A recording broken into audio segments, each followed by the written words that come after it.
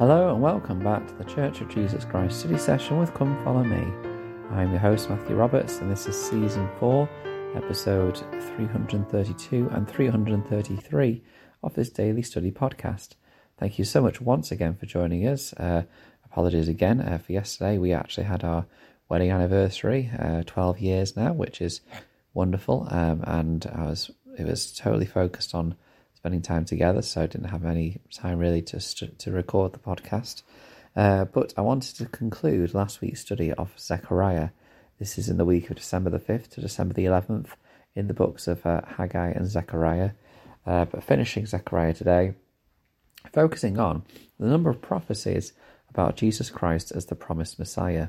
There are a number of things that were prophesied in this book of Zechariah, which were then fulfilled by the life of the Saviour. And so what we're going to do is have a look at some of those prophecies and discuss briefly how they were fulfilled. And also they point toward his eventual second coming too, and why it's important for us to understand these passages as well. So a few things to cover here.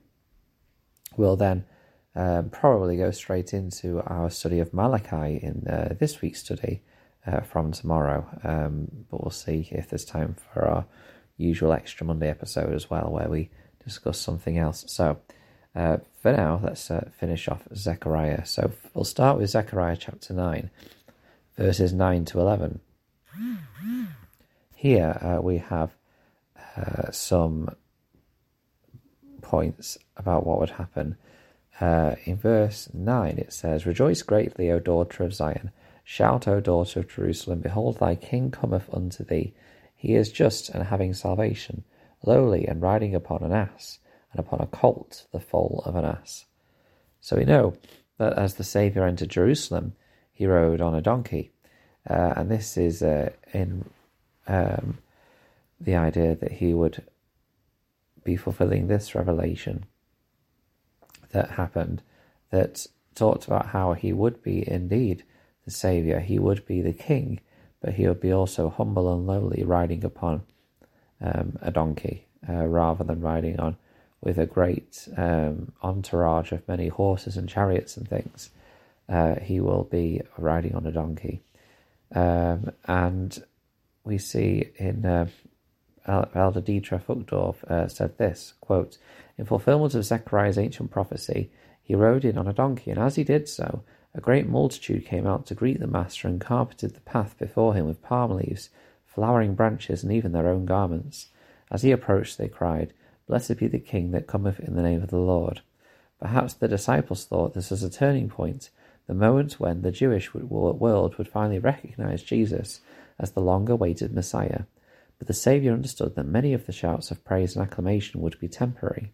He knew that soon he would ascend to the Mount of Olives, and there, alone in Gethsemane, take upon himself the sins of the world." Close quote. So we have a very literal fulfillment that took place in the life of the Saviour with this. I suppose that how we apply this to our own life is a little difficult, because the Saviour is not going to arrive in our own homes riding a donkey. But I suppose what we need to consider is, do we invite the Saviour into our lives, even if he does seem meek and humble and lowly at this time? I mean, obviously, we are about to celebrate the Christmas season, or we are celebrating the Christmas season, where we think about the Saviour's birth, and we think about how he was born in a stable. And to many people in the world today, the thought of worshipping the Saviour is something which they just don't have time for, or they don't have the faith for. And so it's something which we need to think about, is how we invite him into our lives, and make it a place for him at this time.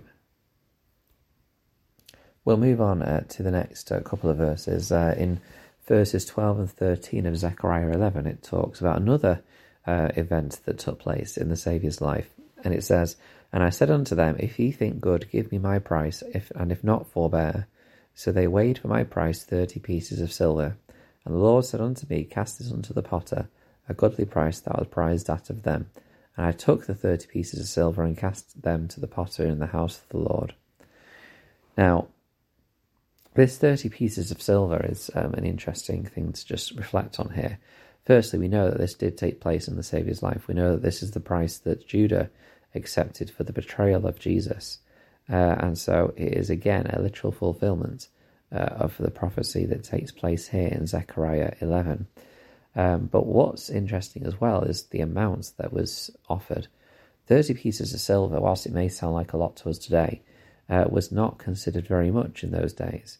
And so it is a kind of symbol or recognition that perhaps not just with Judah and the Romans, but also, or the chief priests, but also that maybe today, in the world today, before the second coming, people see, the worship of the Saviour as something that's prized at 30 pieces of silver, something which isn't very worthwhile or something that's very much, and not worth the time and the sacrifice that's required to be a true disciple, someone that follows him and has changed their life to reflect more his life.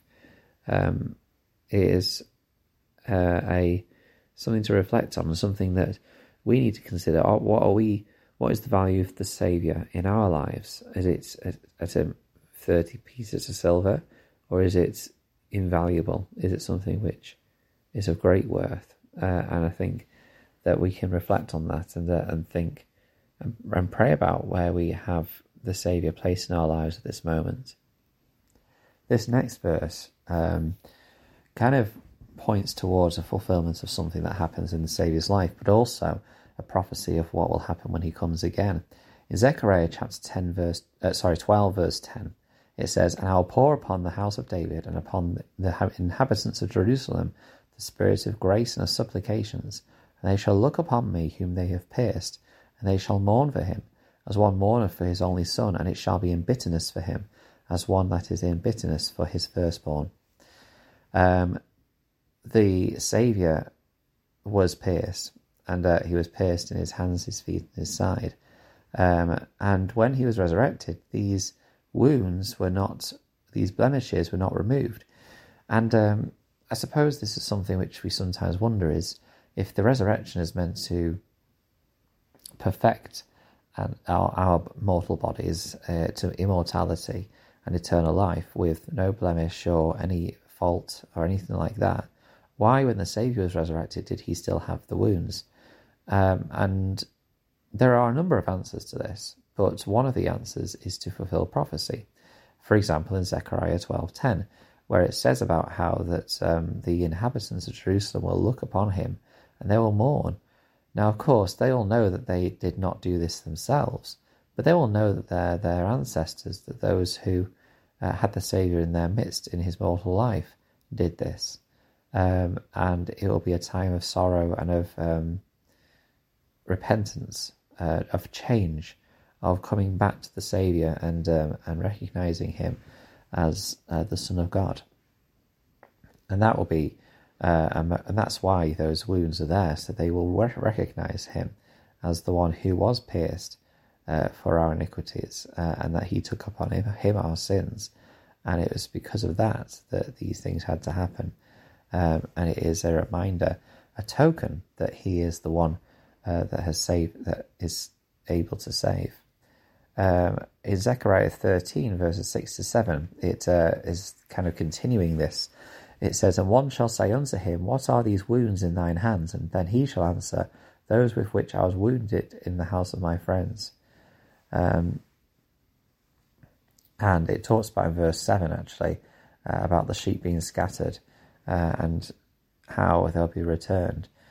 But it is important to remember this, because this doesn't just apply to the inhabitants of Jerusalem and thinking about how their ancestors marked him with wounds in his hands and in his feet, because aren't we all responsible for the wounds in the hands of the Saviour and in his feet and in his side?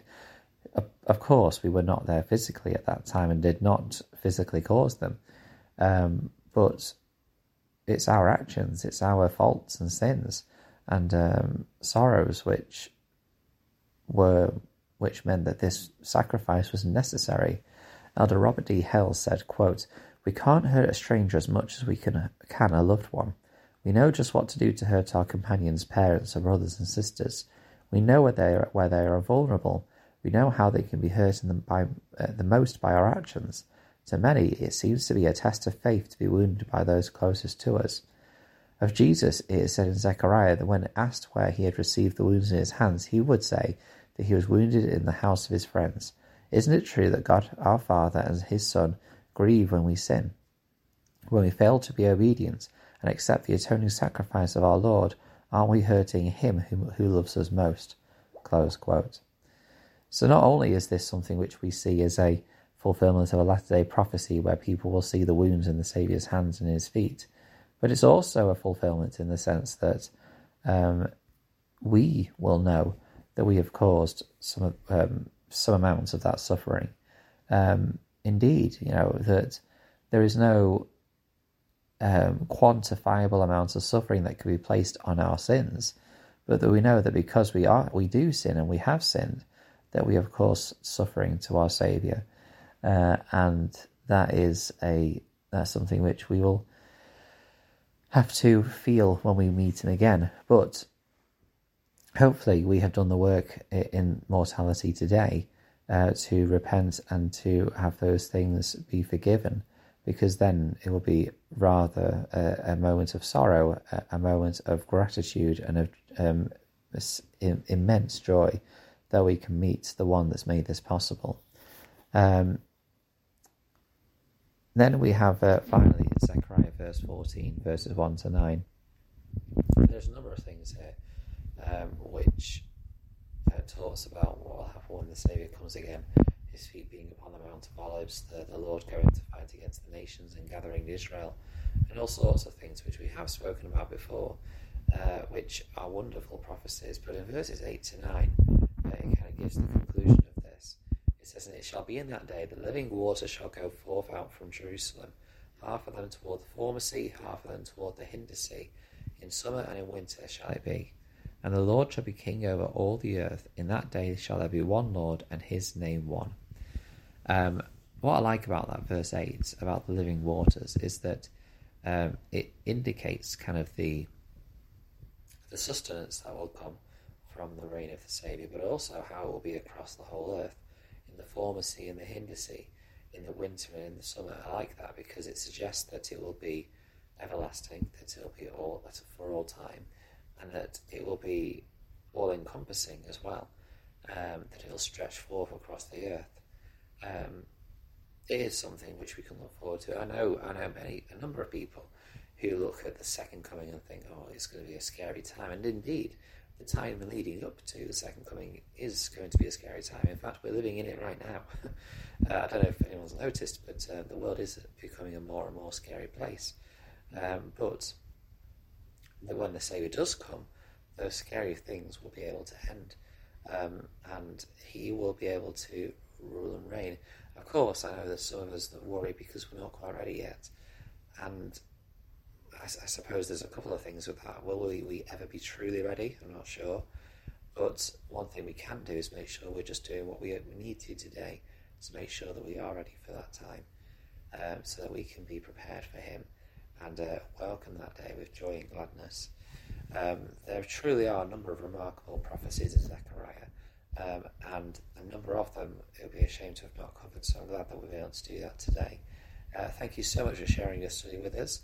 Hopefully we'll be able to get back onto our usual daily podcast bite-sized episodes, and be able to continue studying together. Please do share what you studied on the Facebook group. Please share what you think on via email at ldsstudysession@gmail.com. And until we meet again.